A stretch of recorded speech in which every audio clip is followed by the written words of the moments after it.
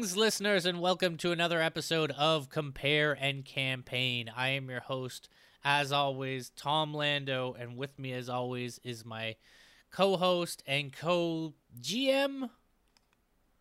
GM's as good as any for this episode, McGill. And it is episode 170, recorded on the 21st of November 2023. And I recently had COVID, so that's what's new with me. That's brutal. You know, since I've had COVID, a weird thing that I've kind of noticed is that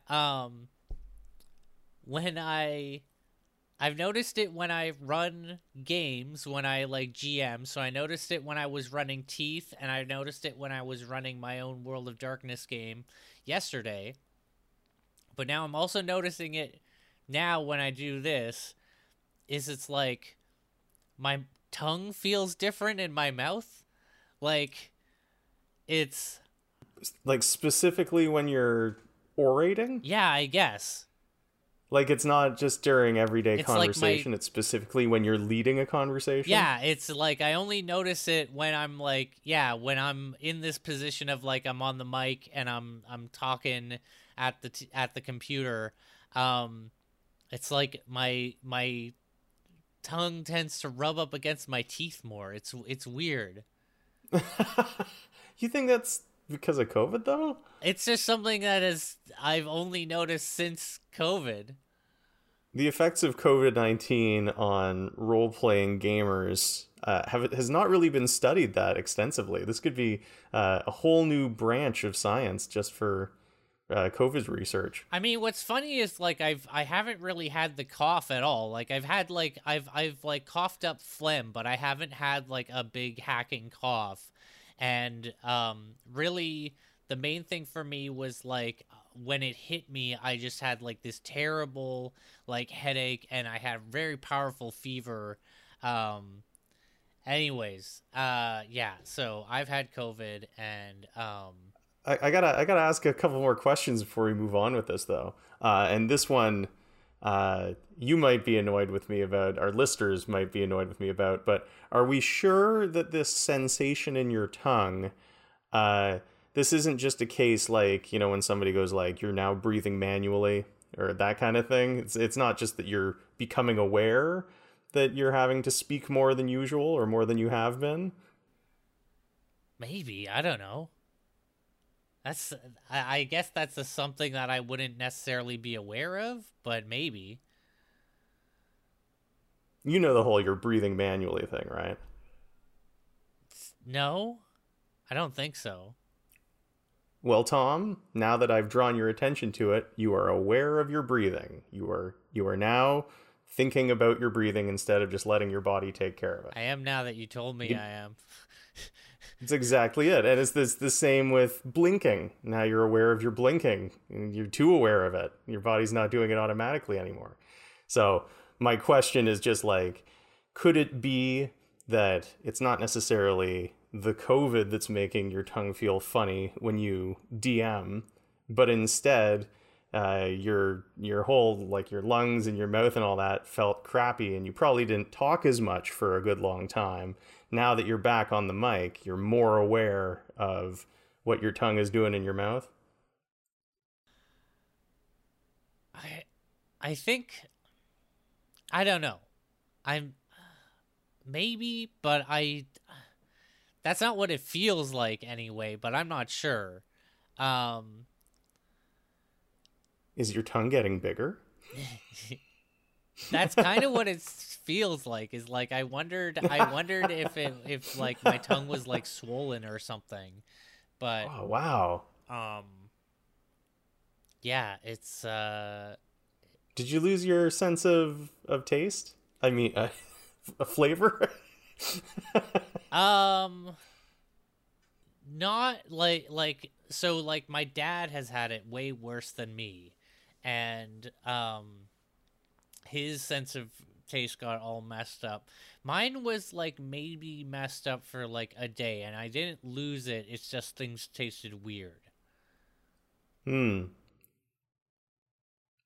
Strange. Well, sounds like you're on the mend. I'm glad Oh about yeah, that. I got a negative test today actually. Oh, that's great. Yeah. So theoretically, I'm told you're supposed to do two subsequently in a row, but uh, so far so good. Well, I'm glad to hear that. Feel better. Yeah. Yeah, I feel mostly all right. I mean, I ran a game of World of Darkness yesterday. You ran a great game of Teeth. Had a lot of fun in that session. Oh, thank you very much. So that's a vote of confidence as well. When we get over to my side of the podcast, I'd like to actually talk to you a bit about Teeth. I feel like this game of Teeth has been like this background thing on the pod. We never really put the spotlight on it. We just sort of mention it in passing. Yeah. I think occasionally it has come up as a spotlight point, but yeah. What do you want to say about it? I mean, I'm down to talk about Well, do you Teeth want right to, now. the what I'm bringing to the show this time is sort of two separate things. It's like a stop at our good old tavern for some discussion around the table, and then also I have a new RPG that I want to do a little overview of. But do we want to do like some discussion right off the top since we're on the topic?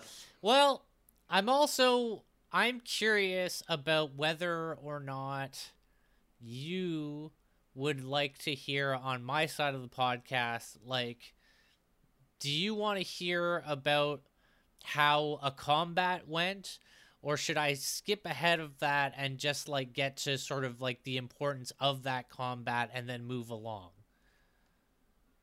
Well, how about sort of a halfway between those options? Maybe give like a sort of brief bullet point run through of the combat. Maybe mention anything significant or cool that happened during it, but then move on to like the significance of it and what happened next.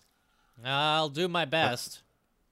How does that sound? Because I don't. The thing is, like, what I like about hearing your combat descriptions is there are some like cool moments and flourishes. I get to hear the characters reacting to something big, or hear from the transcript how they reacted. Uh, but at the same time, it's that old thing that we've talked about before about like, is combat boring if you're not really a part of it, if you're not actively involved in it, or you don't have the custom figures of Dimension 20 or whatever. Yeah, So I don't want to miss anything, but I also understand, like, yeah, we can sort of breeze through it a bit. yeah. I mean, where we left off, basically, my players had just come across, they'd infiltrated using gaseous form, a forge operated by Azers that had what the players were not able to identify, but we were, like, the characters did not identify, but out of character, we all sort of identify as salamanders.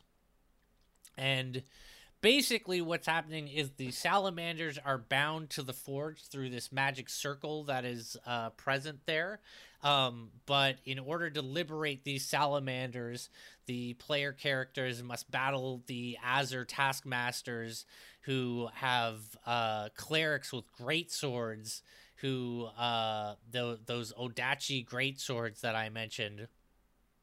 um and they are casting things like Bless. They're casting Sanctuary, healing dudes. Do you ever use Sanctuary in your games? My clerics certainly do. Oh yeah, Frequently, I'd say. yeah. Sanctuary, a good. It's low level, eh? It's like Yeah. an easy cast, easy throwaway, but can be very effective in a clinch. Um, yeah, I mean, the fight goes pretty well. Like, I don't think anybody goes down. Um, though, uh, you know, Hex ends up taking a fair bit of hits, as he usually does. But they defeat the Azure. The serpentine creatures continue to watch the party, snarling and hissing with alien reptilian expressions. The party can see a massive hammer of some kind on the forge that the Acer were working on. Connor approaches the magic circle and tries to wave his hand through its boundary. He is not prevented from passing through it. Gent mimics the hissing back towards the salamanders. The salamanders scowl at Gent. Apparently they do not appreciate the art of mimicry. And Gent goes, critics, but will back away ready with their bow for the first sign of attack. The magic circle, I point out, could probably be dispelled with a suitable religion or arcana check. And Connor casts guidance on Gent to give them 1d4 to a check, and says, I think you and Paylor have the best chance of cracking this. And Gent says, I guess you wouldn't say you want me to religion or arcana check, but he's like, whichever is better for you. I'm just not that kind of cleric. So they get 25 on arcana.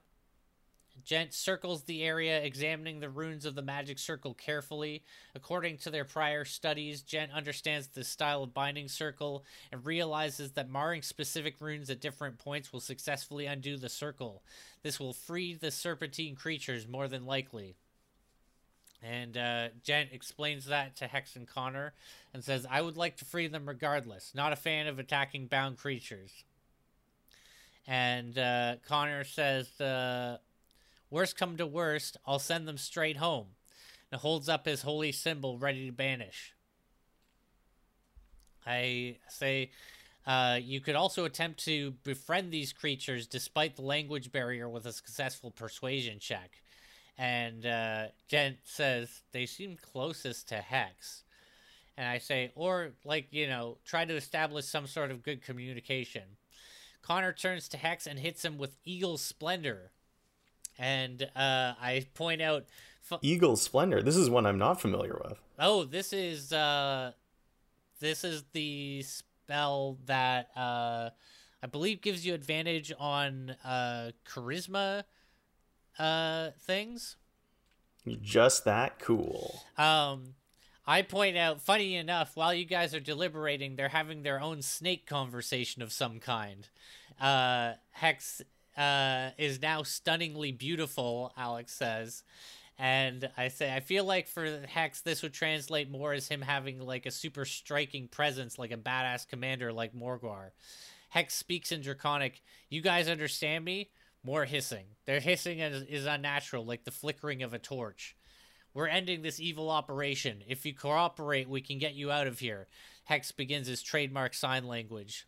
And I say, hit me with that persuade. And he gets a 5. And Jet says, oh no. He says the other die was a nat 1. So yeah, it was advantage on the charisma check. But no dice. So I say they don't seem to be getting what Hex is laying down. Connor or Gent could still try the persuasion check. And Gent says, do I pull out the flask again? Connor coughs awkwardly and says, kill, Agalok, go home. And gets a 17 for persuasion. And I say, does Connor guidance himself? He says, oh yeah, 19 in total. And Gent pulls out a flask and mimes a good cheer and dancing and gets a 29.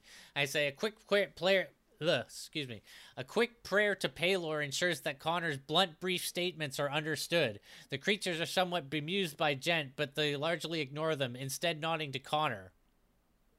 All right, let's try it. And Gent points out what they need to do with the circles. Together they undo the bindings of the circle. The circle begins to dissipate, slowly fading away as the glowing ring coils into darkness. Gent says, fingers crossed. The serpentine creatures hiss and each bend over, reaching under the forge. They retrieve big two-handed curved swords for themselves. Then, having armed themselves, they bring over the weapon that was being worked on by the Azur on the forge. It is a mighty maul crowned with spikes. The creatures hold the weapon out to the group in offering. Connor takes it and bows. Jen says, very cool. The creatures then gesture and request for them to grant them passage out of the forge. Hex and Connor move out of the way, and Gent salutes. As they slither through their group, they stop before exiting the forge and point toward the far north end of the forge beyond the pillars. Hex turns to look. One of them knocks on the wall next to it. Gent says, I love a false wall. And Hex says, let's check it out. Investigating the spot, they find that there is indeed a loose stone in the wall. Removing it, they find a small hiding place beneath where a small travel-sized book is tucked away. Once satisfied that you have discovered the hidden book, the salamanders ready their blades and proceed up the stairs out of the forge. Hex looks at Jen. You're the bird. What is it? And Jen takes a closer look, and Gent looks through it and realizes that it is a spell book, a small travel-sized spell book bound in glossy black spider hide. It appears to be drow in origin. Gent says, these drow are turning up a lot.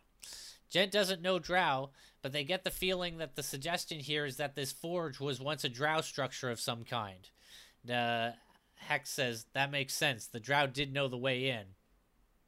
I say, unless it was a drow slave that hid this book, but seems more to you like this is something from before their slavery.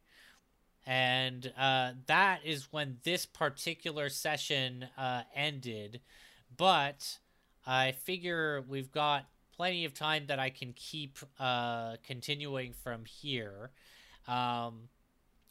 Maybe, though, we wanted to hit up the tavern first before we went on to the next thing. Sure, just pull up a chair. So the reason we're here in the tavern is I wanted to engage you in a bit of discussion. These days, my brain has just been full of RPG systems, the RPG systems that I run. You know, I'm running a D&D campaign with some friends. You and I are going to play Wicked Ones really soon as well, launch into a campaign for that one. And so as part of learning Wicked Ones, I also did a bunch of reading on Blades in the Dark, and just to sort of get a handle on that system.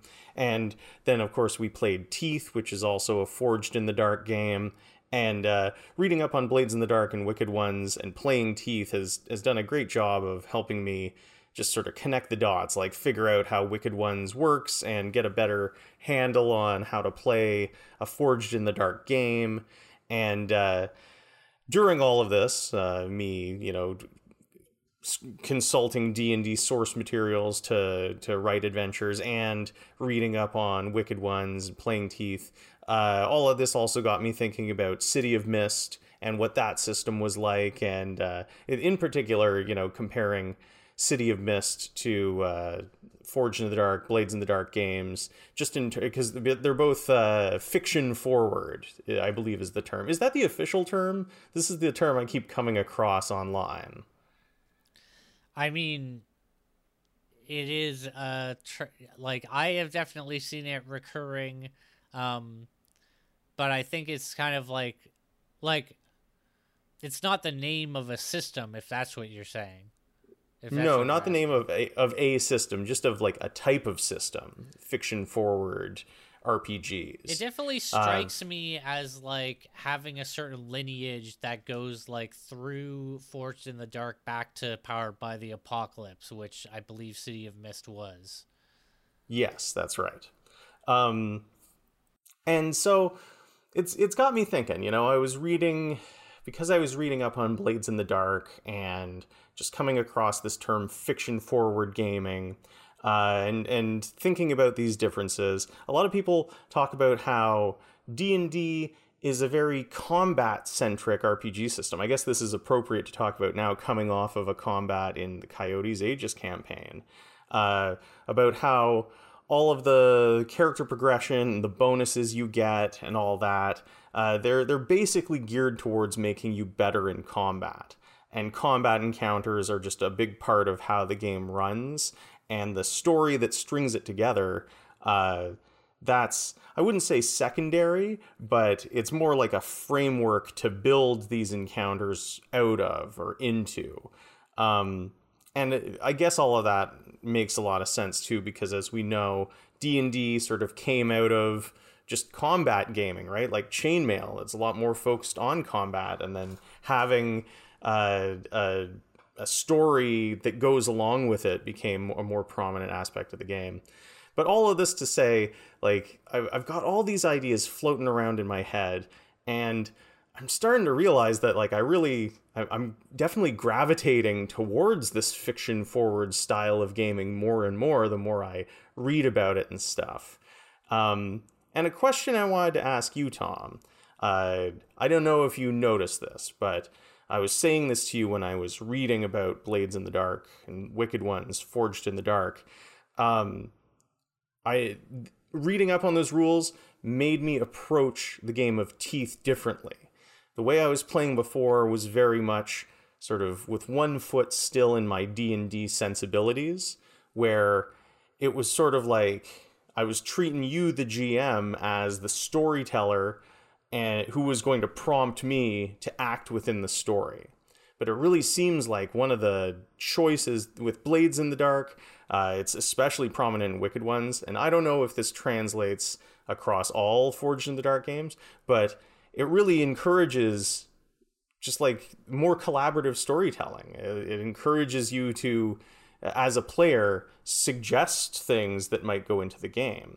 So an example that I can think of from our game of Teeth was all the characters were in a mine, and we wanted to figure out how to take down the mine, how to collapse the mine. And somebody, I think it was Grant, said, "Are there mine carts here?" And you went, "Oh, there could be mine carts here." And I instantly was like, yes, yeah, there's gotta be. And that kind of thing, like, that's not something that happens in D&D. In D&D, there's this careful advanced prep that the DM is expected to do where, you know, like the features, right? The mine is like this. It's not illuminated. There are tracks or there aren't tracks. Is there a cart? Isn't there a cart? But it seems like with Blades in the Dark games, the players can sort of suggest that stuff too. They're involved in creating the story as well. I don't know, have I got that right? Did you detect a difference in how I was approaching Teeth in this most recent session?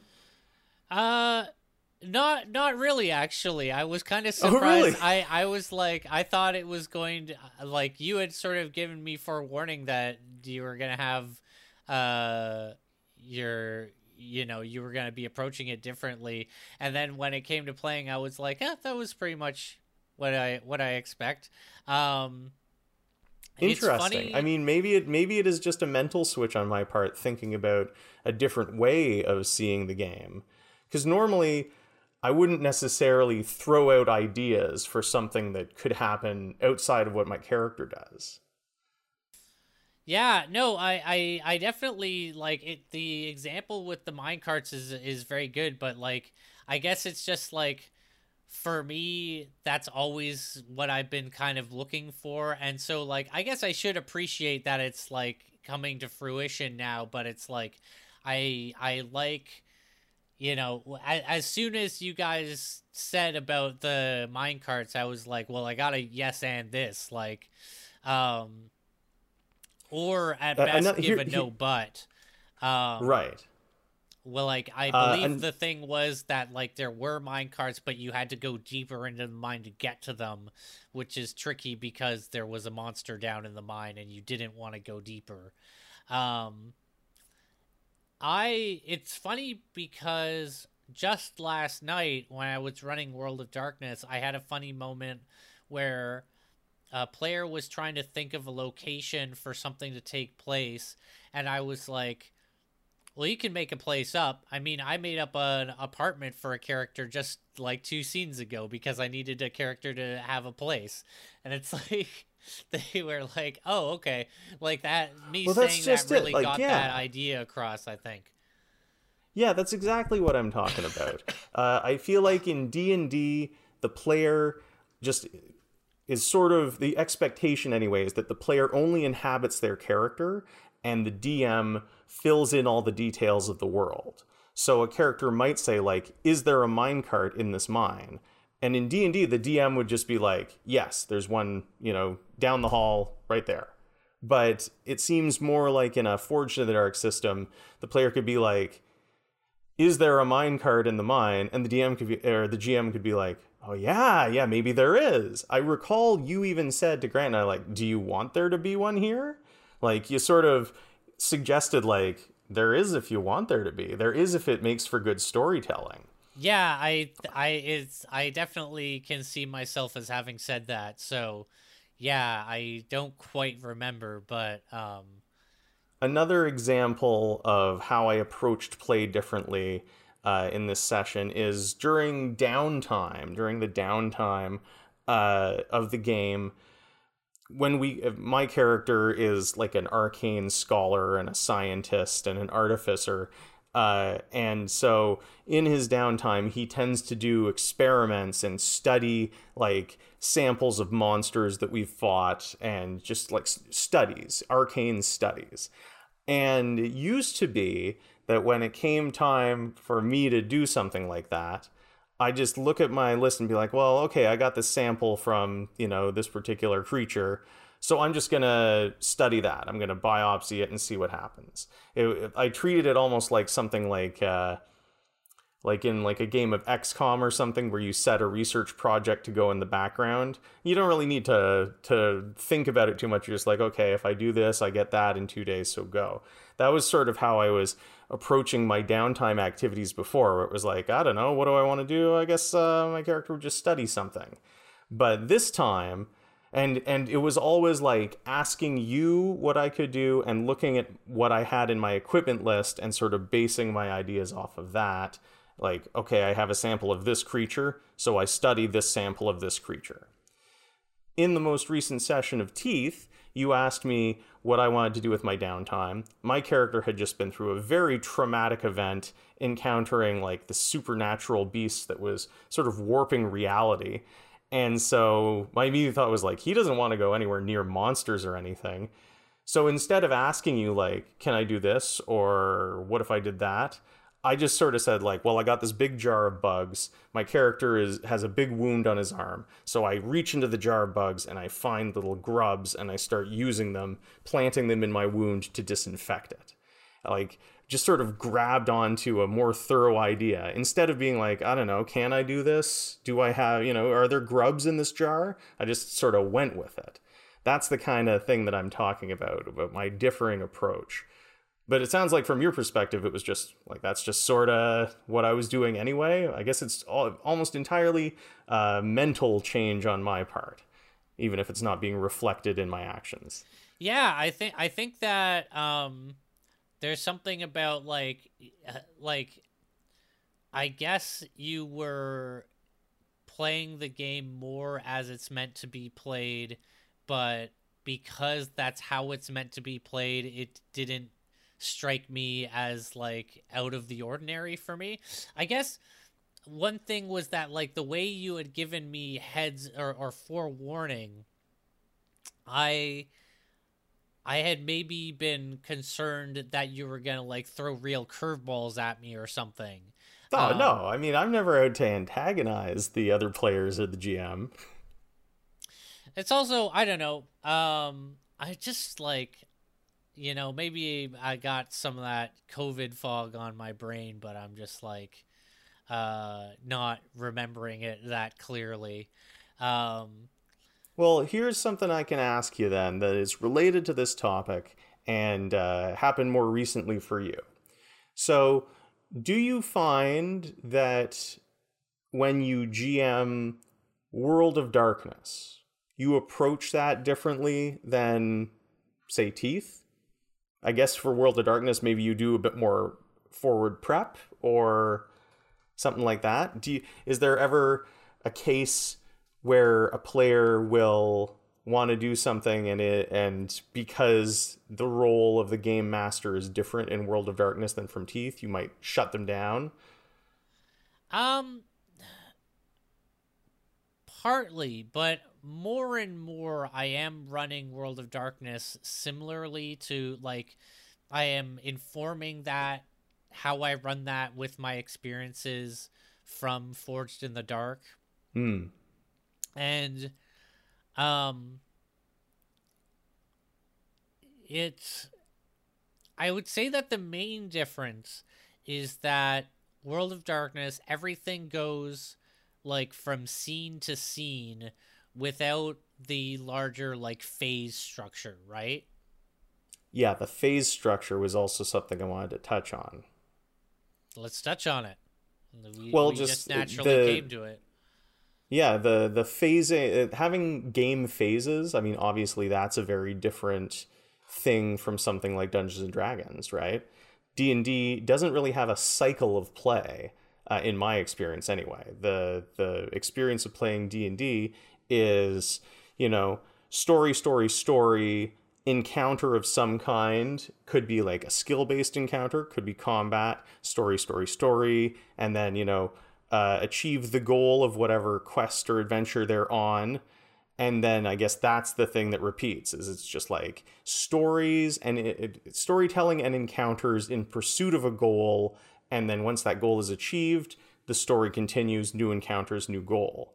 Whereas something like Teeth or Wicked Ones, these games have a much more, I wouldn't say rigid, but a much more structured cycle of play where you cycle through these different phases, and it's always clear. Like in Teeth, you've got the sort of grand season clock, right? So you go through the cycle of play, and then a notch appears on the season clock. And so there's always this sense of progression because of that loop. And I don't know, I find these differences very interesting as someone who really, my vast majority of my experience with RPGs is D&D, where I feel like the cycle of play in D&D is much more freeform. But I guess the cycle of play in D&D is more freeform than Forged in the Dark, but the role of the game master in D&D is much more rigid than Blades in the Dark. Does that make sense? I think so. Can you repeat that? The cycle of play in D&D is more freeform than Blades in the Dark. But the role of the game master in D&D is more rigid than Blades in the Dark. I think that's generally true. Yeah. It's something that I find interesting. There was a line in the Wicked Ones source book, and it's probably just a sentiment that is copied directly out of Blades in the Dark as well, because it's talking about the base system of Blades in the Dark. But it was saying that, you know, the GM never rolls any dice. The players do all the dice rolling, and there is never a dice roll that results in nothing happening. In D&D, you can roll the dice to do a check or do an attack, and you just fail, and nothing happens. But in Wicked Ones, anyway, the point is like there's never a time where nothing happens. No matter what the die roll is, it determines the next thing that happens. If it's a critical failure, then like bad stuff happens. If it's a critical success, great stuff happens. But there's never a point where it's just like, no, it just doesn't work. I mean, it is tricky though, because there are situations where, you know, you can be in a controlled position and therefore have very little consequence to failure, but then the thing that changes is like you downshift in position or whatever, you know? That's something that I always have to be like sort of aware of. It's like there are situations where it doesn't make sense to punish the player because there was no reason for them to be like set up for failure. Do you know what I'm saying? Yes. But even in those cases, even if you're not punishing the player, like there is a reaction to the roll. Yes. Which in D&D there can easily be cases where just there's zero, a roll ends up being completely inconsequential and literally nothing happens as a result of it. I try to pick the lock, I fail to pick the lock just doesn't open, nothing happens. You would have to include as the consequence that, like, the time that the lock is taking at least to pick, where then that sort of counts against a clock or something.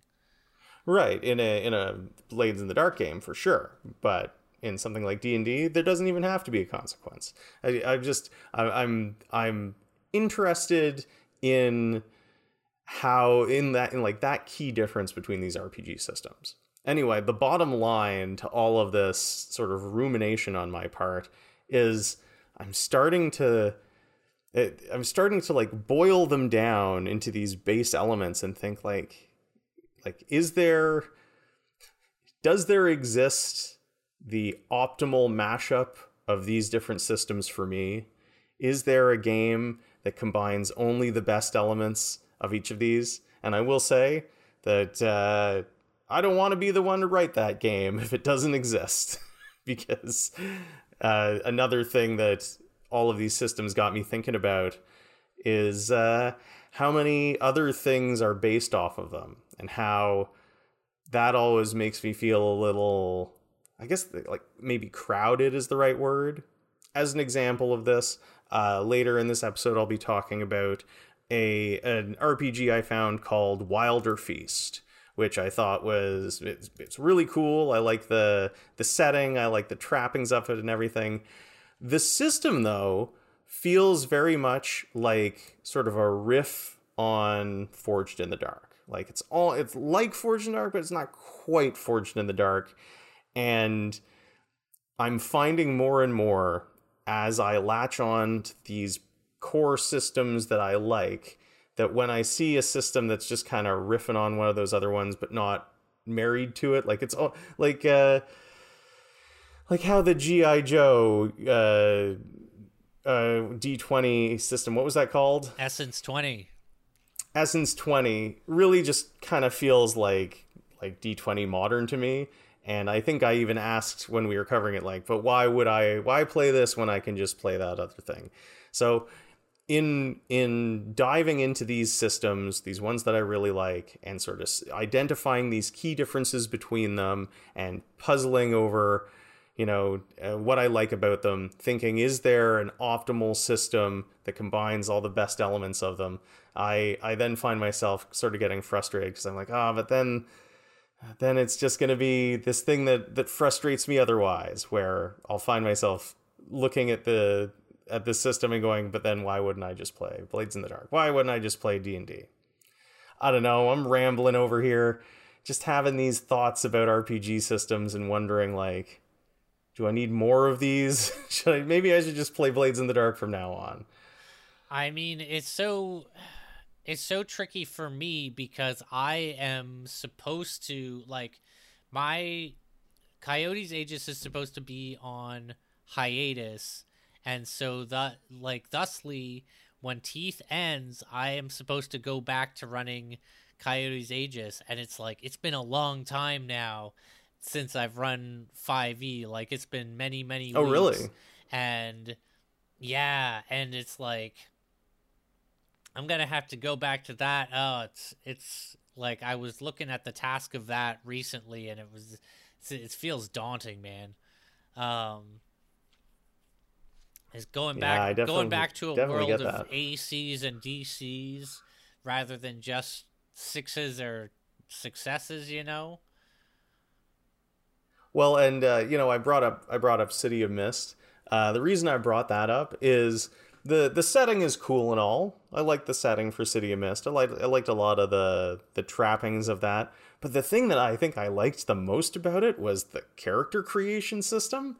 Really loved the questionnaires that you answer the questions in, and I especially liked how unique it made those characters, because the answers to the questionnaire would then become your character's unique abilities, and you could apply them however you saw fit, as long as it made sense for that ability to be in play. I really dug like just and the presentation too, where your character was like a little pamphlet, like a bookmark sized pamphlet.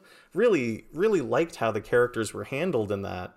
And I almost feel like Blades in the Dark is still a bit too married to D&D, keeping its stats and all this. Maybe it should just be much more fiction forward in terms of character creation and just do something like City of Mist did.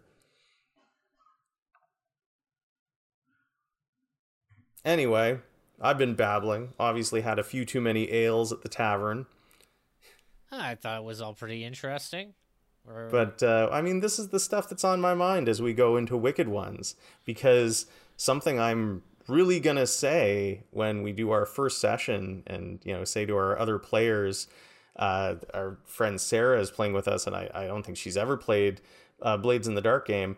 But I'm going to, really drive home that, especially in Wicked Ones, this whole game has to be about all of us collaborating to tell a great story. The players in Wicked Ones come up with their own plans to oversee their master plan, right? It's not like I'm going to be building out quests for you guys to go on.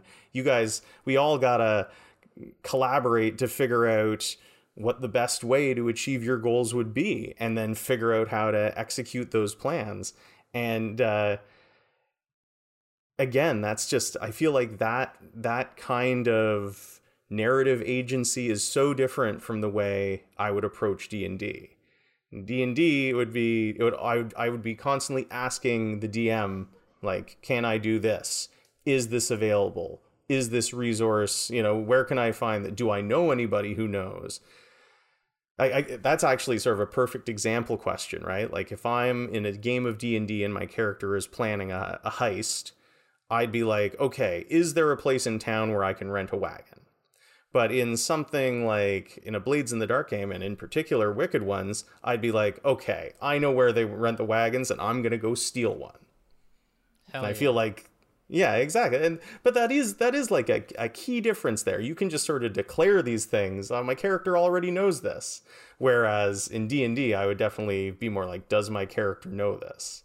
So I'm going to be really reinforcing that key difference in approaching the systems. But I don't know. It's interesting. And all the systems just getting all tangled up in my brain and making me wonder if I should just switch all over to one or the other, or find some sort of hybridized system, or what.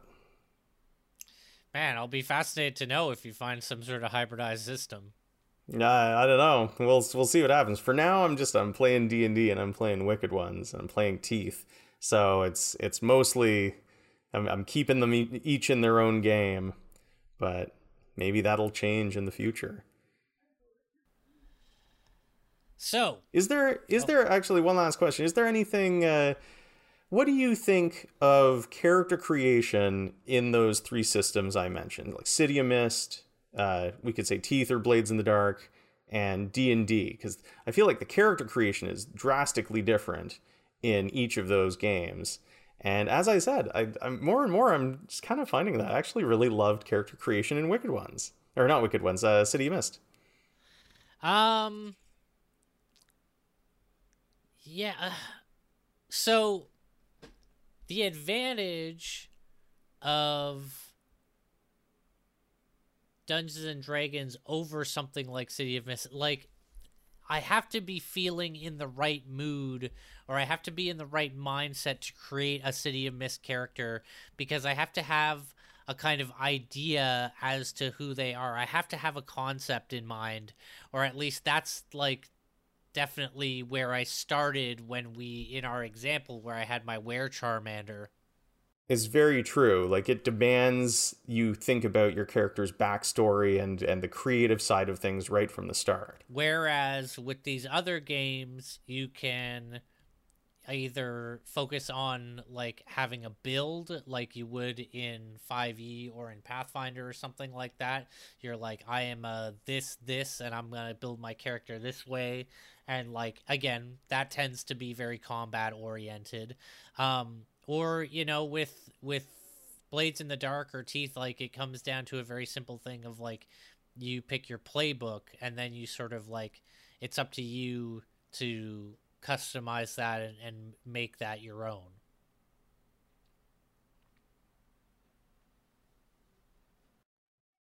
So when it comes to a character creation system, do you favor Blades in the Dark over D&D? Like which of those systems do you think is the your favorite? I wouldn't say the best, but which is the one that you like the most?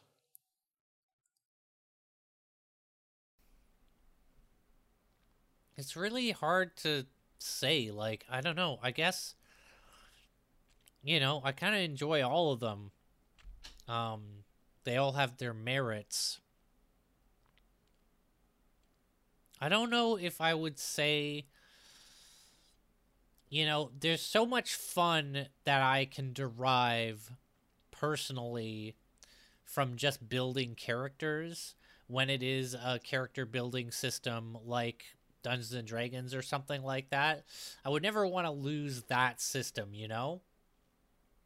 So, maybe that's my favorite, but I do really like the playbook system for Blades in the Dark. It's just the playbook system is it's much more tailored towards the setting of the game that you're playing. Like Teeth, the playbooks are so specific to Teeth, down to the items that you carry and everything. Yeah, I think I would even go so far as to say I prefer a character building system like Dungeons and Dragons. Okay, interesting. I mean, I think maybe you like more crunch in your game than I do. Yeah, D&D definitely has the crunchiest characters. But that also doesn't mean that I wouldn't like sort of take a break from those types of games and just do Blade like Forts in the Dark games for a while, like I am doing, or World of Darkness and things like that. I am like taking a break from that sort of thing. It's just that like I don't know, I get so much enjoyment out of just the character building of those games. I would never want to lose that. Yeah, I get where you're coming from. And I mean, I'm not going to stop playing D&D just because I like these other games. I don't know, man. So many RPGs, so little time. And that's the thing. And I do long for a system that gives me the best of all of this. But I don't know if it exists. And I don't know if it does exist. I don't know if I'd like it. And I definitely don't want to be the one who would create it. So, back over on my side of things, when we left off, the party was in the Forge of Ashgrain Outpost, having just liberated the Serpentine slaves held there. Before departing, the Serpentine creatures revealed a hiding place in the north wall containing what appeared to be a small travel-sized spell book bound in glossy black spider hide, apparently drow in origin. The book's presence in the wall implies the prior presence of drow in the forge, but the nature of that presence remains unknown. They can't read drow, but they've made plenty of contacts recently that can. In the meantime, they have one remaining objective before the Battle of Ashgrain Outpost, the prison camp on the west side of the outpost. Gent says, time to get our drag on. Say the prison camp sits on the western side of Ashgrain Outpost, visible only at a close distance due to the cluster of smokestacks surrounding the area that billow toxic smog into the air above. A subtle wind blows gently through the camp, displacing some of the smog temporarily. Being to one side, the camp is slightly elevated in accordance with the strip mine layout of the area, with the earthen ramps leading up and down the sides of the outpost. The camp is surrounded by high walls that connect to the western side of the trench-like outpost. Approaching through the forest, on the west side of the outpost, it's a sheer drop into the camp, while the walls that reach out to ring the camp have 4 archways built into them connecting to the rest of the outpost. Within the camp are many scattered shacks. Tom, I'm just going to jump in right here because I thought of a pun earlier in the episode, and I held my tongue on it. But now there's this get your drag on pun, so I'm just gonna say it, Tom. Well, our discussion earlier about a certain spell made me want to include an NPC who is a female cultist who only vends one particular type of spell. You know what it is? Uh, Sanctuary? That's right, the cult. She sells Sanctuary. Ah. Um, Uh, as you were, as you were. yeah. So, um,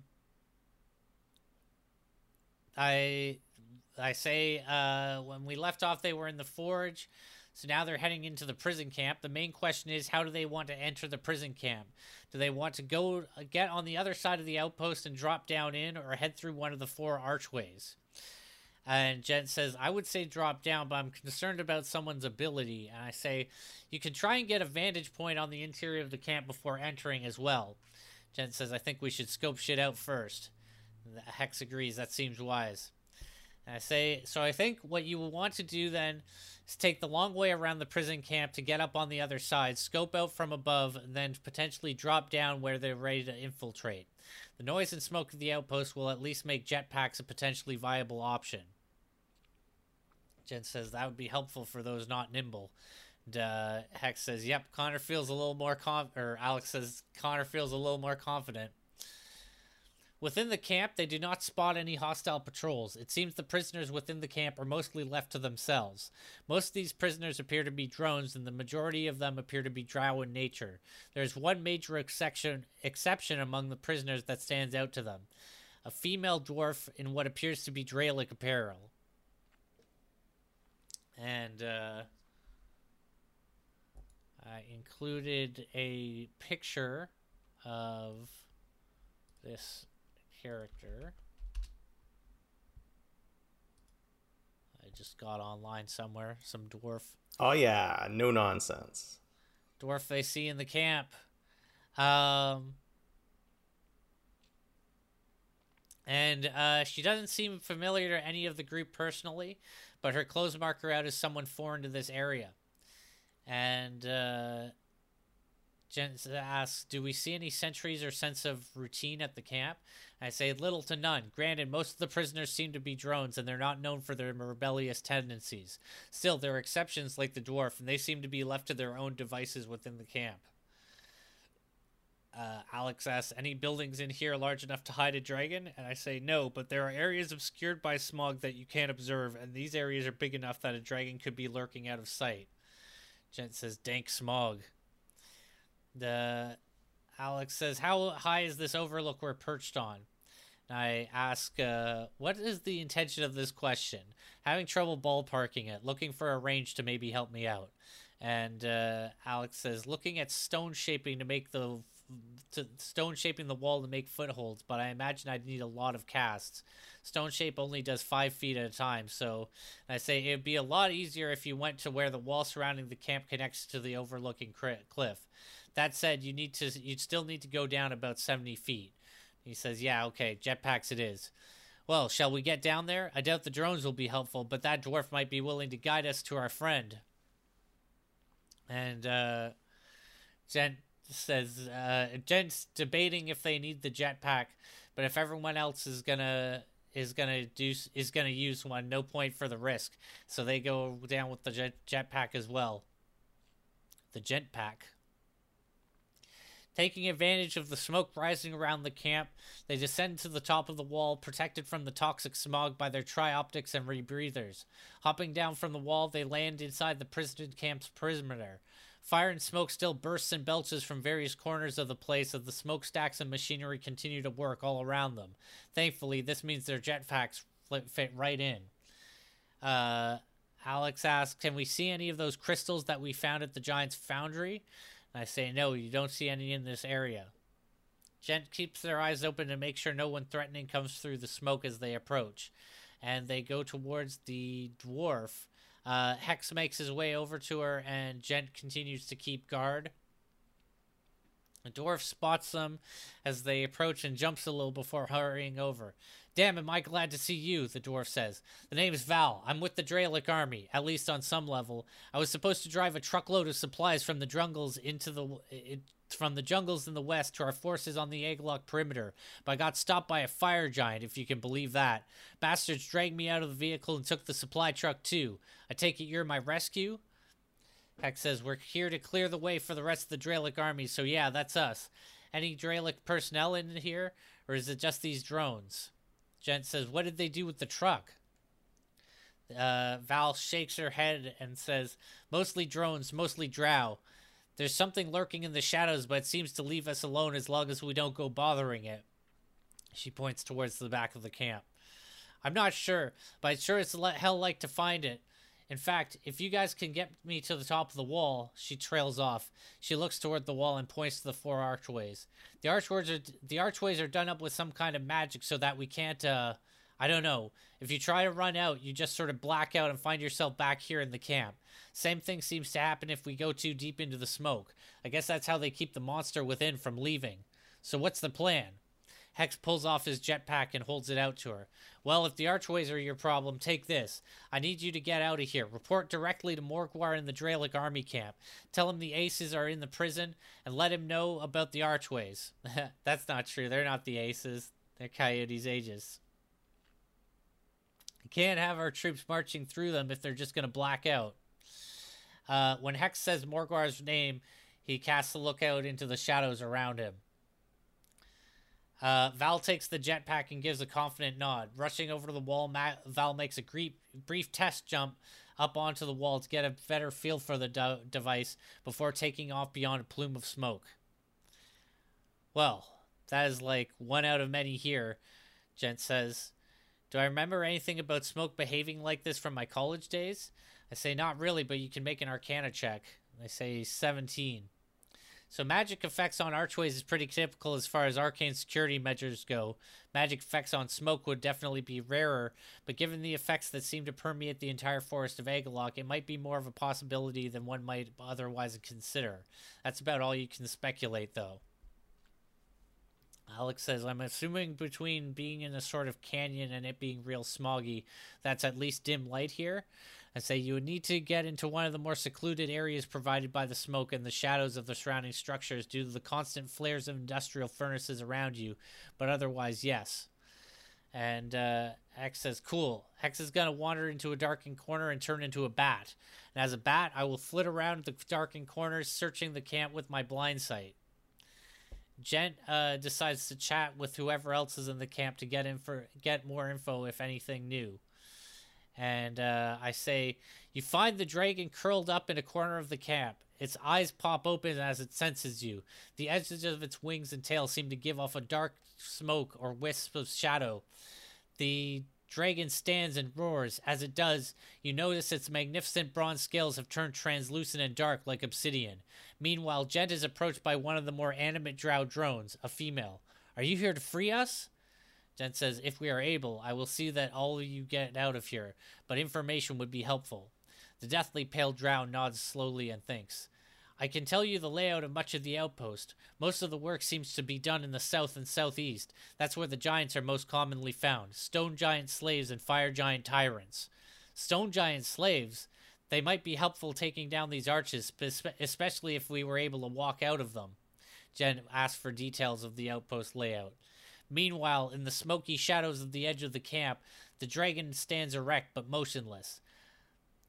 There's also an underdark passage that leads into the outpost. There's a bridge connecting 2 of the levels above the lowest pit mine. Beneath that bridge, a stream leaks out to mark the passage, the drow explains. Hex the bat floats down about 10 feet in front of the dragon.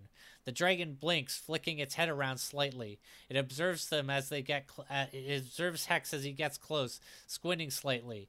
It stretches out its limb where it stands, dragging up the earth beneath its claws. The dragon definitely seems aware of them, of Hex. But now that Hex is this close, they feel as though they're in a swirl of fog and shadows, and everything beyond them and the dragon is obscured. Moreover, a strong wind seems to be pushing against them now as they fly, making it difficult to move forward. Hex drops the polymorph and says, You ever met an ogre named Gog? And shouting over the wind if necessary. As soon as he drops the polymorph, the dragon rears up away from Hex, then it sniffs the air. Gog, the dragon growls. Where is Gog? And I let Hex roll persuasion with advantage, and he gets a nat 20. He says, on his way here, he asked us to find you. The dragon seems to relax, closing his eyes. And I let I let Hex roll another persuade with advantage. This time he gets a natural 8 for 8 total. And Gent says, win one, lose one. The dragon hisses, you're lucky, lizard. And he says, yeah, that's probably one way of looking at it. What keeps you trapped here? The dwarf said something about the arches being bewitched, but you have no need to pass through them. The dragon's eyes widen. We are both trapped here, the dragon says. And I have him roll persuade with advantage again, and he gets a 9. Gent says, damn. I say, meanwhile, the female drow drone informs Gent that her name is Kat. She is formerly a member of House Aishir, but has been working to try and coordinate a drow resistance within the outpost, unsuccessfully following the slaughter of her immediate family. The dragon shakes its head suddenly, snarling, away! Away from me! Gent shows Kat the book they snaked. Does this have anything that could help us? Hex does not need to be told twice. He floats away with his bat cape. I have him roll a wisdom save. Hex rolls 8, and he says he'll use Indomitable to re-roll the save, but it turns into a 4. Ugh. Kat looks through the book. If you had a spellcaster, there are some potent spells here. I can list them if you like. Unfortunately, I cannot cast them. Hex finds that he is unable to move. The dragon snarls, see? And then I have him roll persuasion with advantage again, and he gets a 10. Gent says, God, burn your dice. And I have him make another wisdom save. And he says, 14. Does that fail? If it does, I'll burn my second Indomitable. I say it does. He says, nat 20 for 24. I say, phew, you suddenly regain the ability to move, and not a moment too soon as the dragon suddenly bristles and gives a sinister grin. Not lucky enough, the dragon rumbles, preparing to exhale.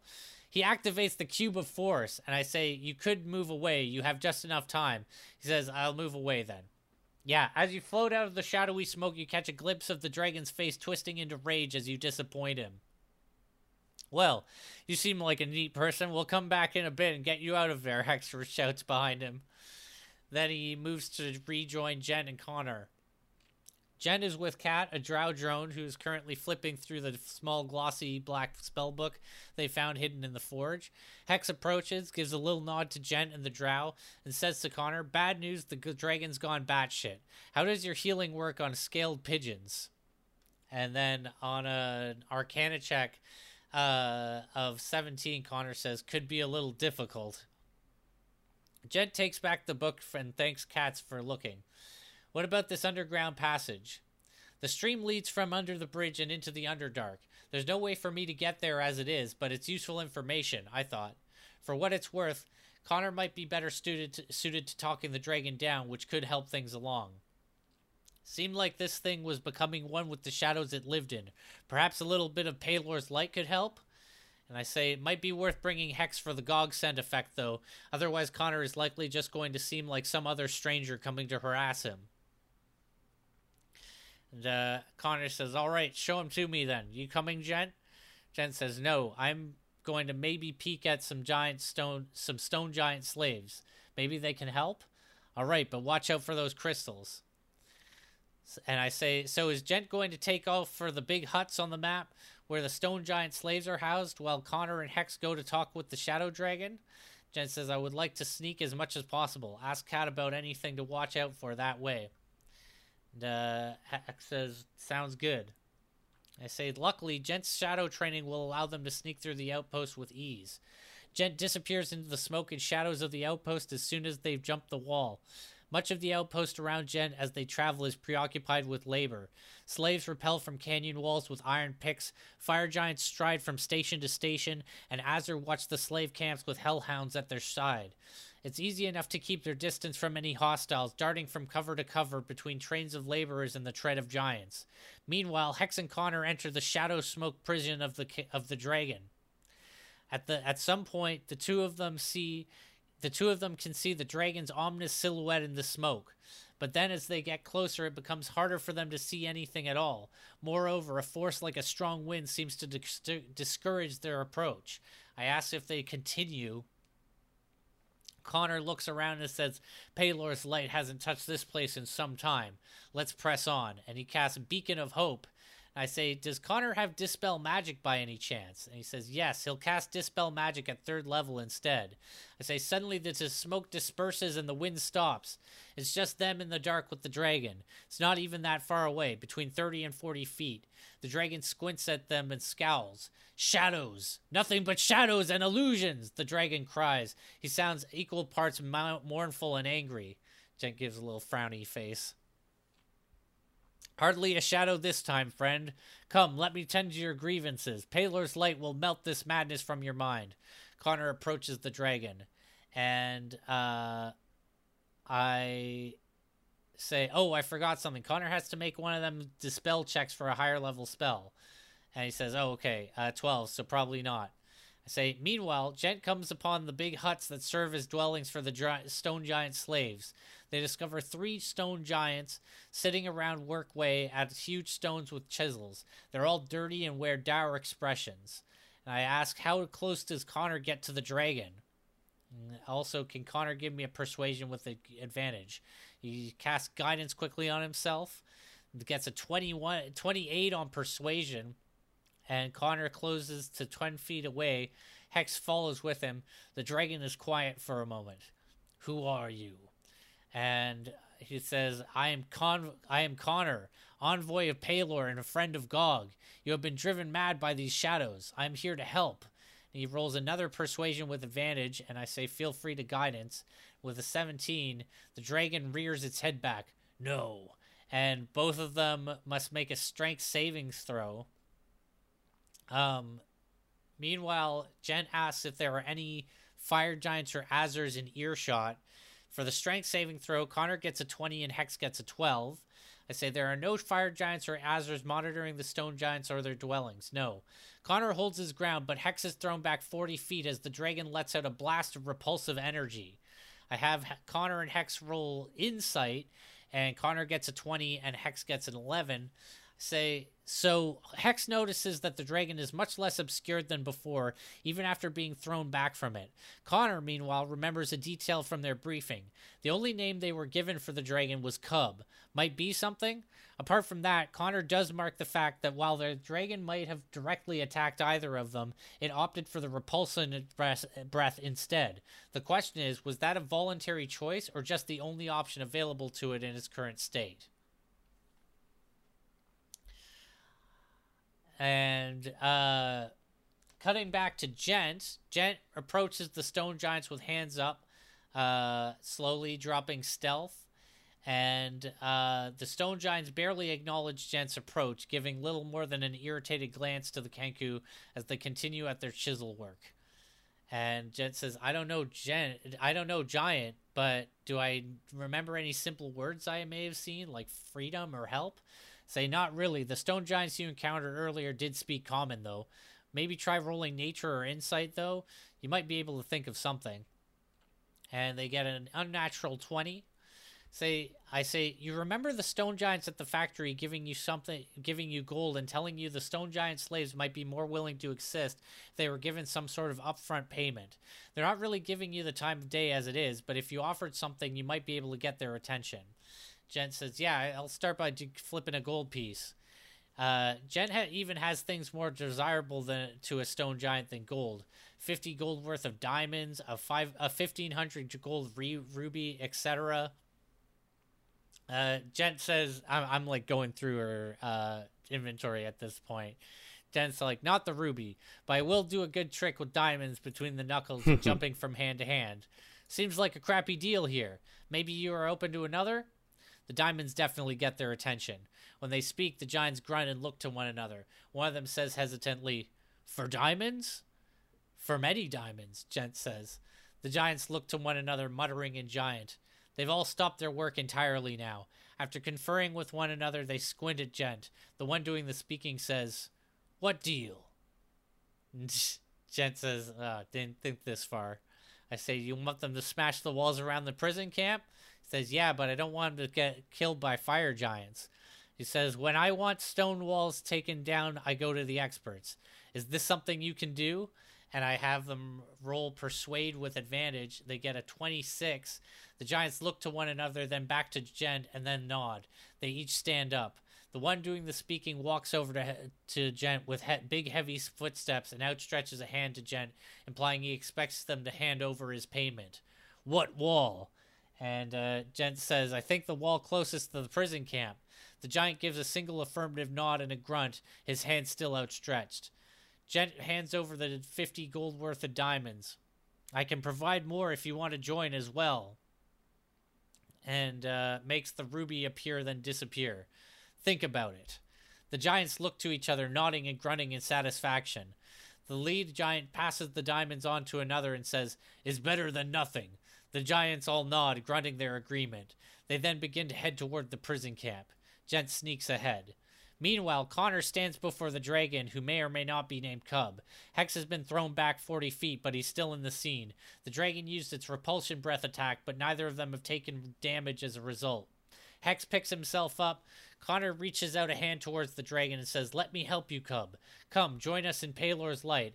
Connor moves up, ready to greater restoration the dragon.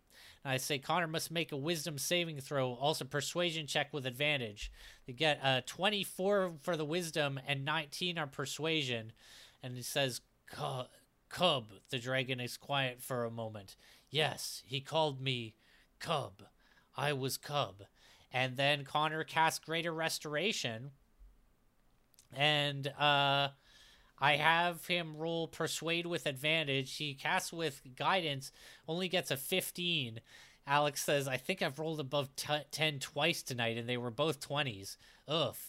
The dragon's eyes seem to clear, and it growls. Connor must make a strength saving throw. He gets an 8, and Connor is blasted back 40 feet.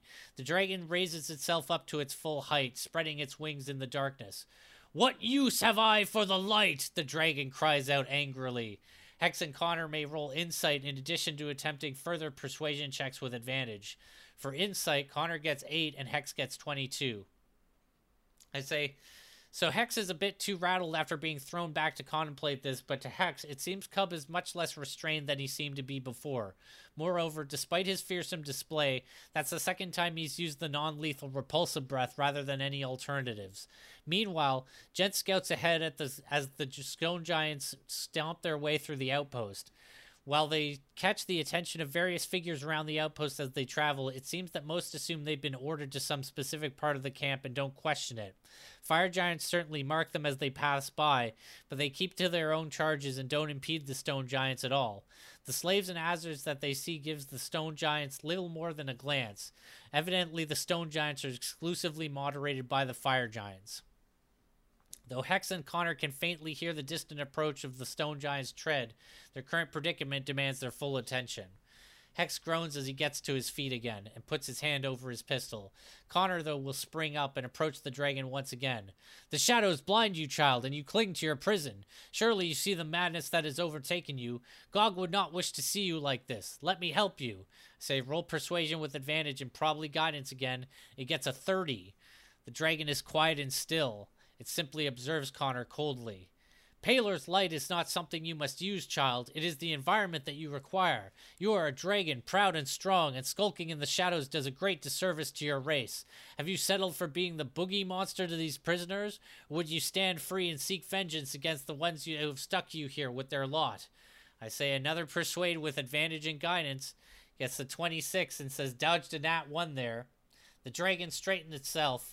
It stretches and twists its neck as if enjoying the space after being confined for a long period of time.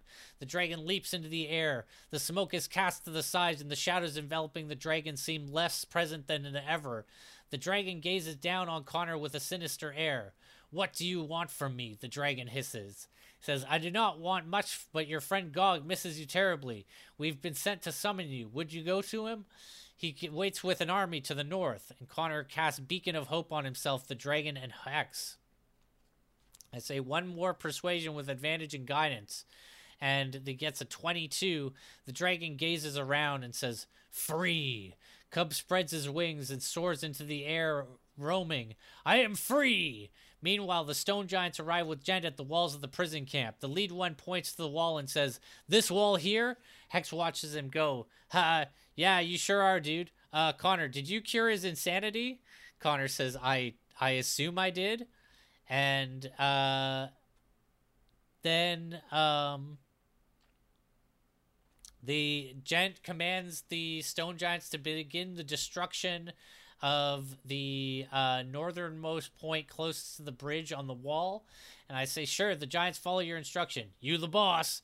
The leader says they arrange themselves along the wall to the north. This also brings them out of line of sight of some suspicious-looking fire giants who had taken a moment to observe the scene. Here, the giant asks around, looking around. Absolutely. And, yeah, so they target the north wall of the prison camp and position along the north wall. The lead giant begins by kicking the wall and yelling something in giant. The other giants join in, grabbing large stones from nearby to smash into the wall and using their chisels to chip away at critical points of the structure. It isn't long before the wall is breaking away and falling apart entirely. Damage cracks along the wall and causes the wall to fall all around the prison camp. Hex and Connor are actually pretty close to the north wall when it comes down, so that the wall falls and your party is just partially separated by a ridge composed of rubble. Ah, excellent timing. One of the giants stomps through past the wall and kicks over one of the smokestacks. He chuckles and says something to his fellow stone giants. The frightened drones begin to disperse, unsure of which direction to head. Cat takes the opportunity to gather their attention and rally them safely to her position amongst the destruction. Gent runs over and says, "You're welcome," with a wink. Hex and Connor climb over the rubble to find Gent. Looks like she's been busy, Connor remarks. The drow begin making their way up the earthen ramp that leads out of the outpost to the under Cat's direction. And I put up a quick picture indicating the direction of the ramp. But basically, there was a ramp leading out of sort of like the quarry-like layout of this whole sort of outpost that allows them to like scale out of the prison camp back up to the overlooking position that they were at before. Fire giants are mobilizing in the distance to deal with the situation, but the stone giants laugh and roar expletives at them in giant, casting huge chunks of rock and debris at their former taskmasters. Hey fellas, this may be our cue to skedaddle. And Alex says, let's get up that Dark Souls style shortcut. And Hex and Connor move up the ramp. As they exit the camp, their attention is immediately drawn to the roar of a large vehicle coming up the nearest eastern ramp leading out of the pit mine. Apparently, Val has taken back control of her supply truck. She rolls up the ramp, not slowing down, but popping up the window to yell, "Hitch a ride, quick! We're rolling the hell out of here, ASAP!"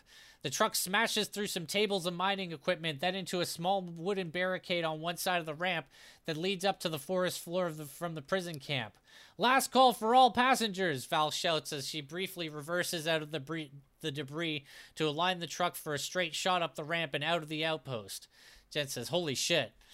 Hex prepares a sweet-ass backflip onto the truck, then stops, sighs, and grabs Connor by the hand. Halfway dragging him, Hex jogs up to the truck and grabs a handhold.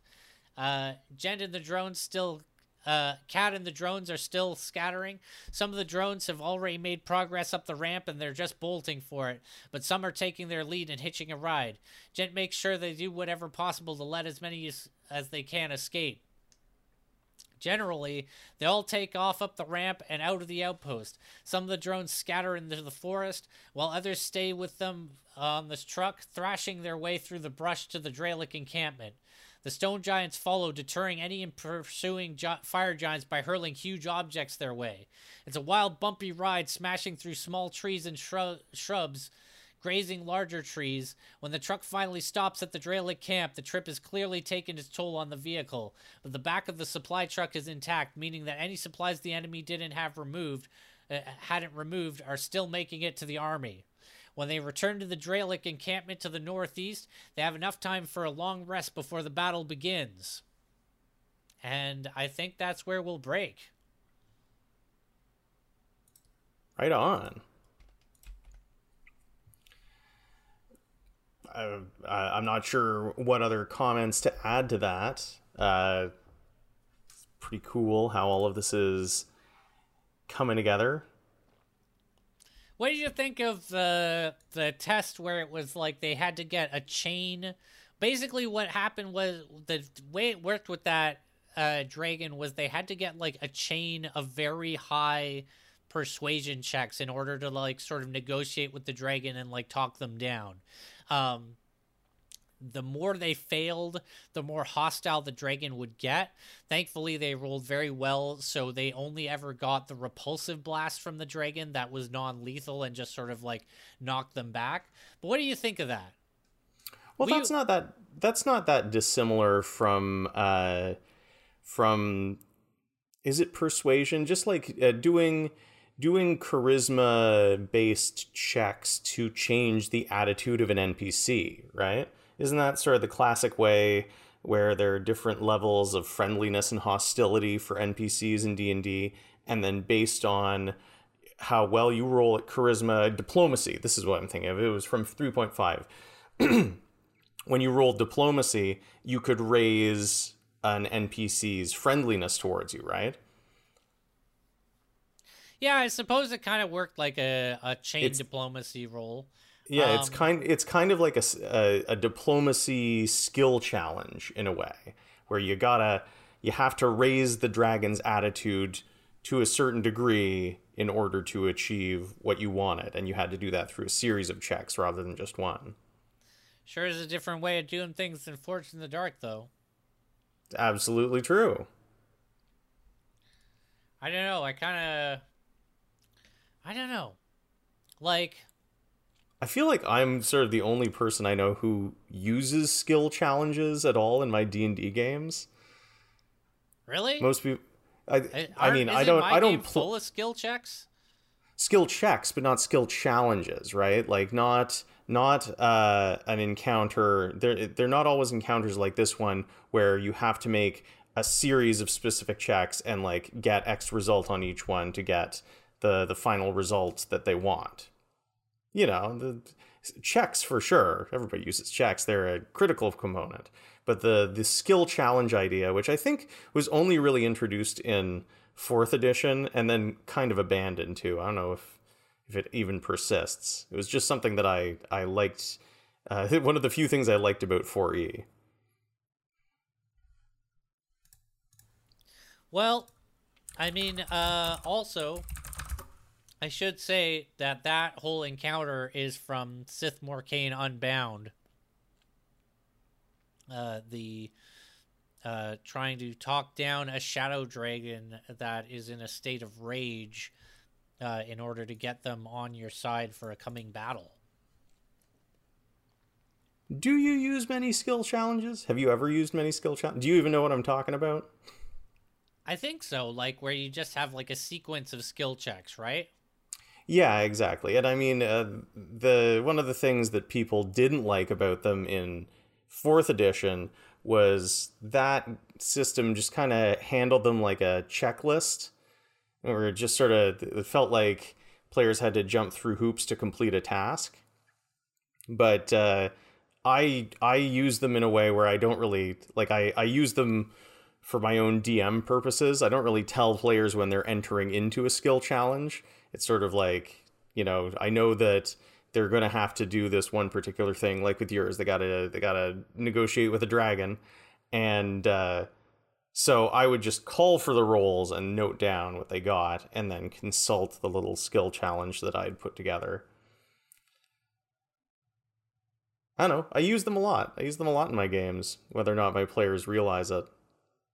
Good example is like, if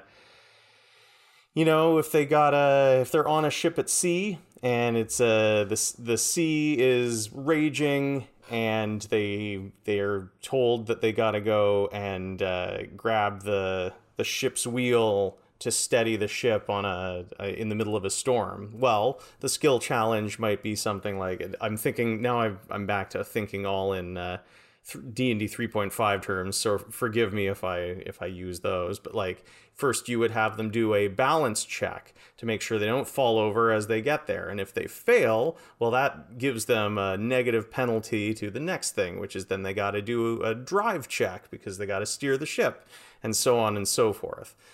Just sort of stringing them all together and having a condition or consequence that comes out of each check, succeed or fail.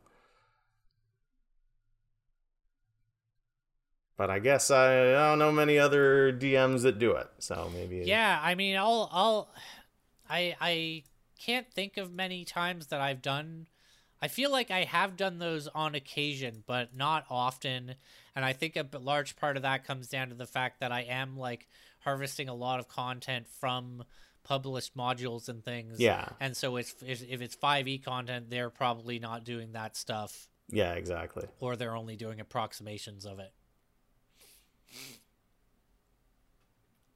So, you were going to talk about something called Wilderfeast? That's right. Over in the Danger Room, we are going to talk about Wilderfeast. And I'm just going to give an overview of this one. I won't do a deep dive yet unless something about this catches both of our fancy, and then we can explore it more on future episodes. But the idea of Wilderfeast is that it's kind of Monster Hunter. You were saying it's kind of Monster Hunter. Seems very Monster Hunter.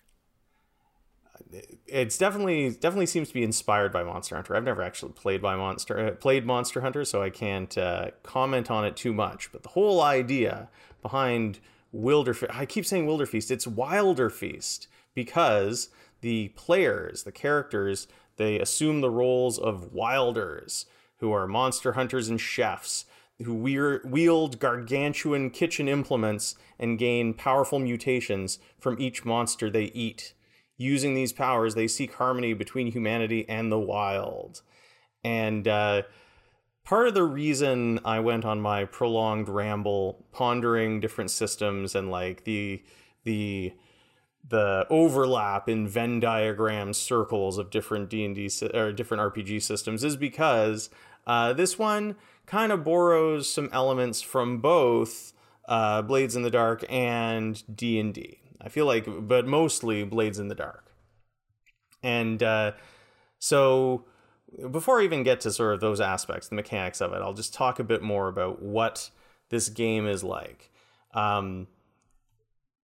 Much like Blades in the Dark, the game operates in phases, and the game is built around the party hunting monsters, and getting into combat with the monsters, then cooking the monsters using specific recipes that are laid out or creating their own, and then by eating those monsters, traits that the monsters had can be taken on by the character. So like you eat a monster that can fly, your character might then be able to fly after they eat that monster.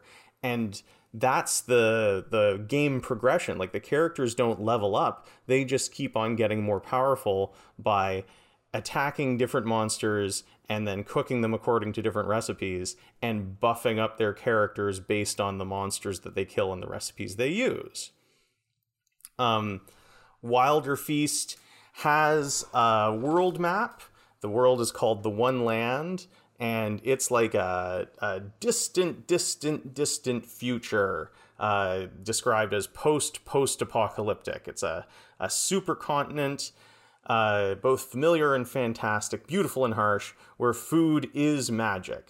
And the One Land is populated by monsters primarily, and humans are like the burgeoning new species. They've only been around for maybe 1,000 years or so. So the megafauna of the world has just like overrun everything. They're sort of like dinosaurs, but dinosaurs plus, even more so. And humans have come along and started forming their own society, but in doing so, they've unleashed a virus on the land, which a virus called the Frenzy. And the Frenzy is making the animals go into a frenzy, go crazy. And so an interesting aspect of this that I like, it's sort of like they wanted to do this Wilder Feast, kill a monster and eat it RPG, but they wanted to make sure that the vegetarians and vegans playing might not object. And so the idea is that the party only kills monsters that are infected by the Frenzy virus. So they're sort of doing a public service at the same time. They're quelling the spread of this virus by hunting and eating the monsters. And humans are apparently immune to the frenzy, just as a little plot convenience there. And so that's sort of like the overview of this. Do you have any first impressions on this, Tom? Does this sound kind of cool to you? I like the idea behind this setting.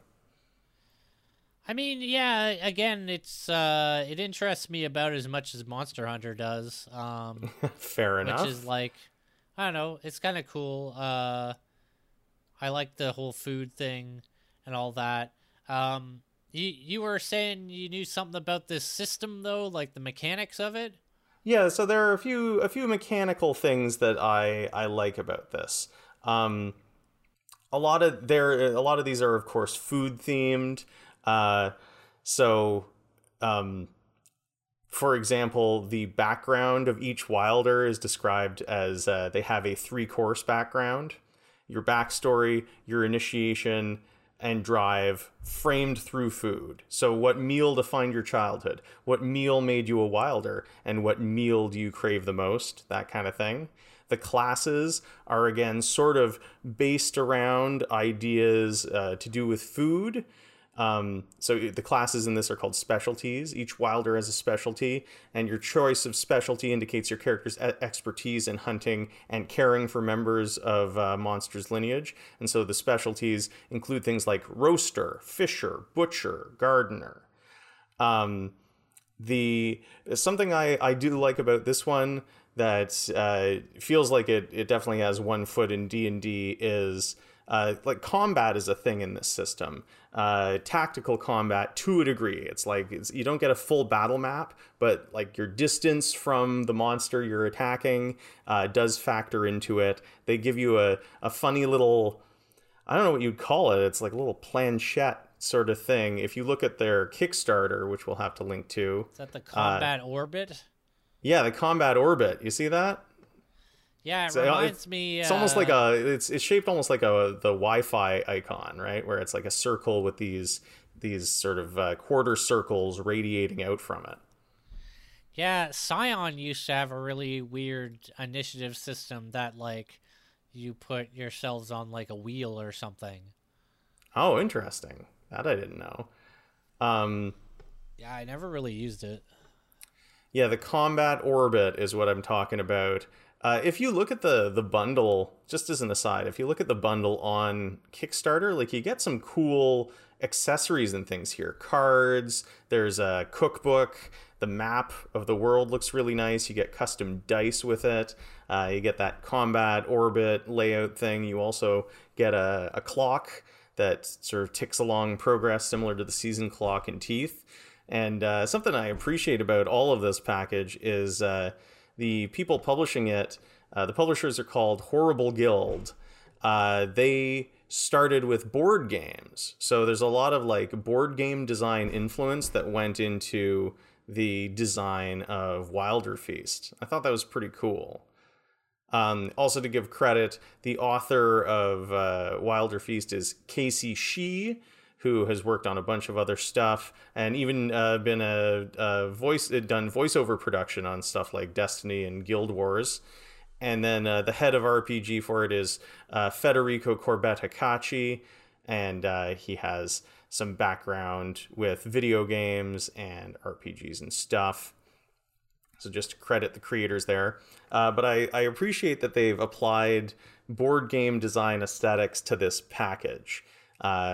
Really does sort of feel like the halfway point between a board game and an RPG. It even comes in a box.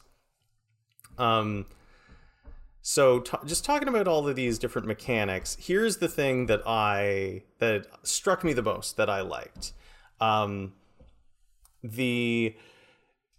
Instead of attributes and I don't know, like in D&D it's attributes, and then I guess modifiers or saving throws are sort of the offshoot, or just skills, I guess.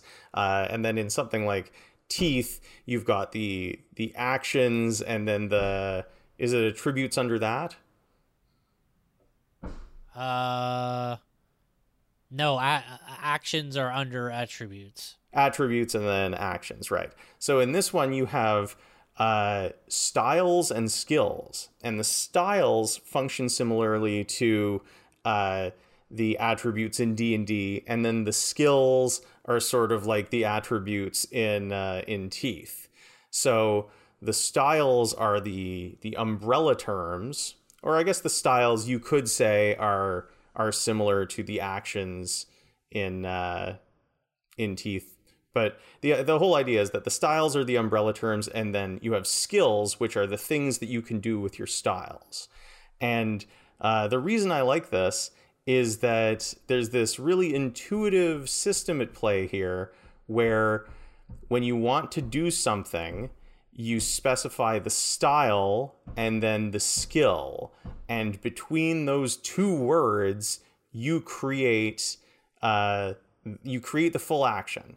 So for example, if I wanted to search as a skill, the action that my character takes is going to be a search.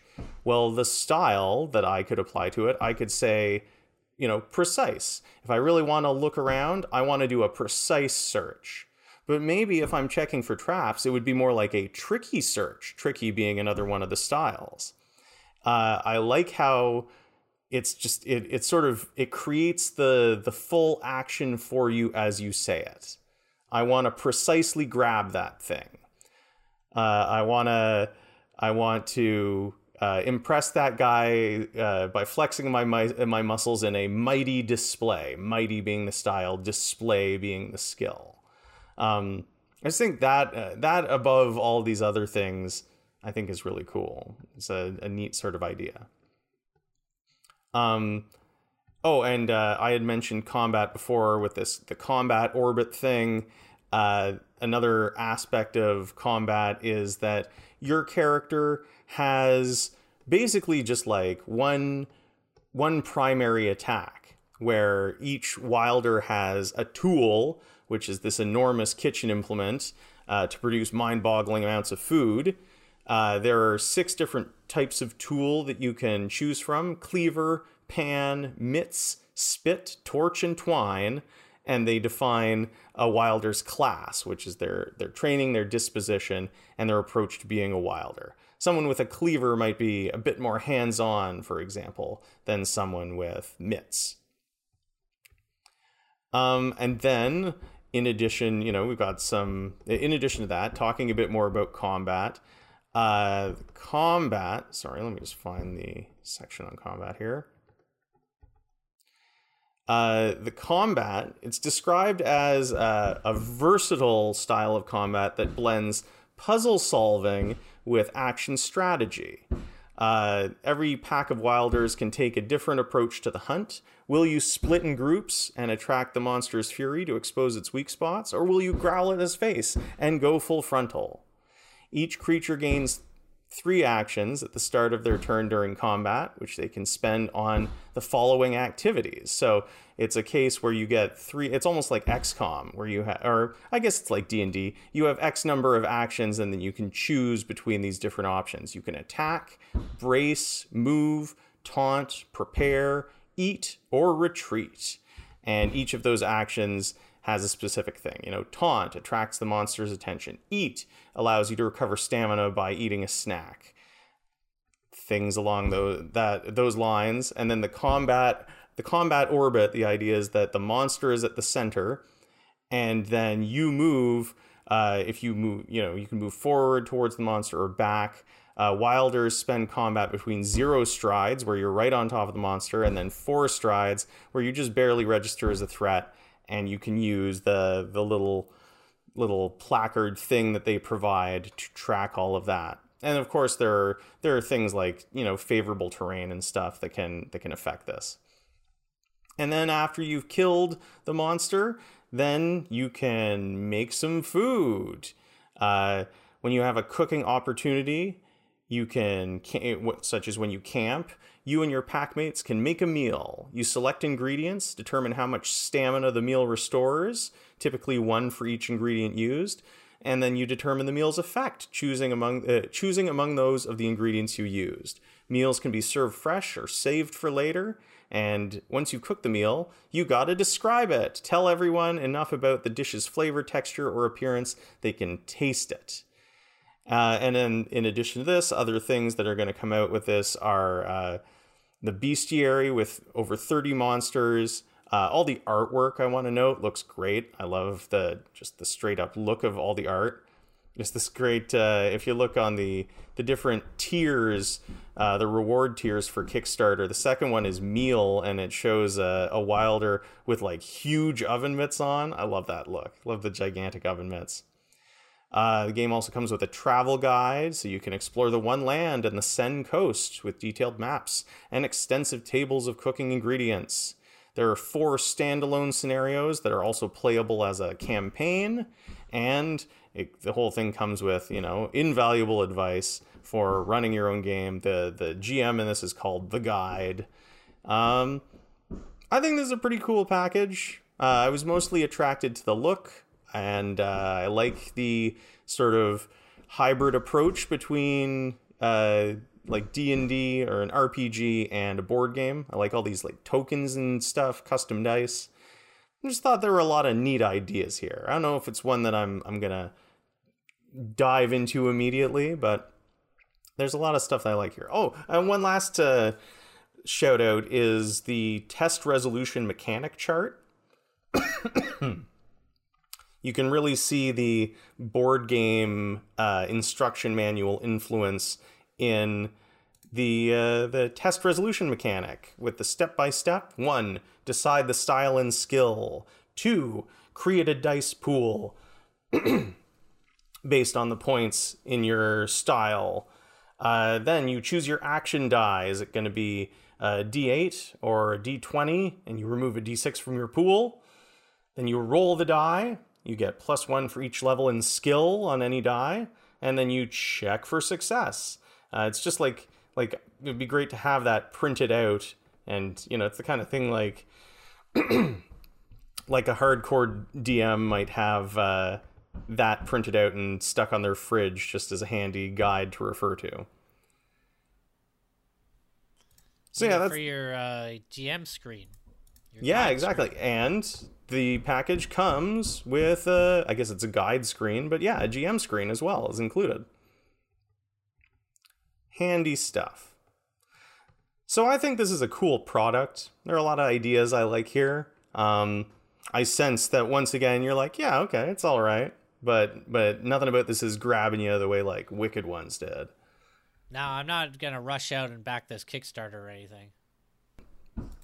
Yeah, I'm gonna wait and see some reviews on the full finish thing. But I guess one last note on this is that on the Kickstarter page, they are offering up a free quick start guide, so you can get a taste of the game itself. So you can, yeah, you can download a sample and see if it appeals to you. I've read through it, but I haven't read all of it yet, and I'm probably going to do that. There's enough here that I'm interested to see what else might be contained here. What else is offered up by Wilder Feast. All right. Is that it for our episode? I think that's it. This has been episode 170, recorded on the 21st of November, 2023. of Compare and Campaign. If you want to get in touch with us, soon we post new episodes or follow us, check us out on Facebook, Compare and Campaign on Facebook. Or if you want to see our show notes and supplemental materials, check us out on compareandcampaign.wordpress.com.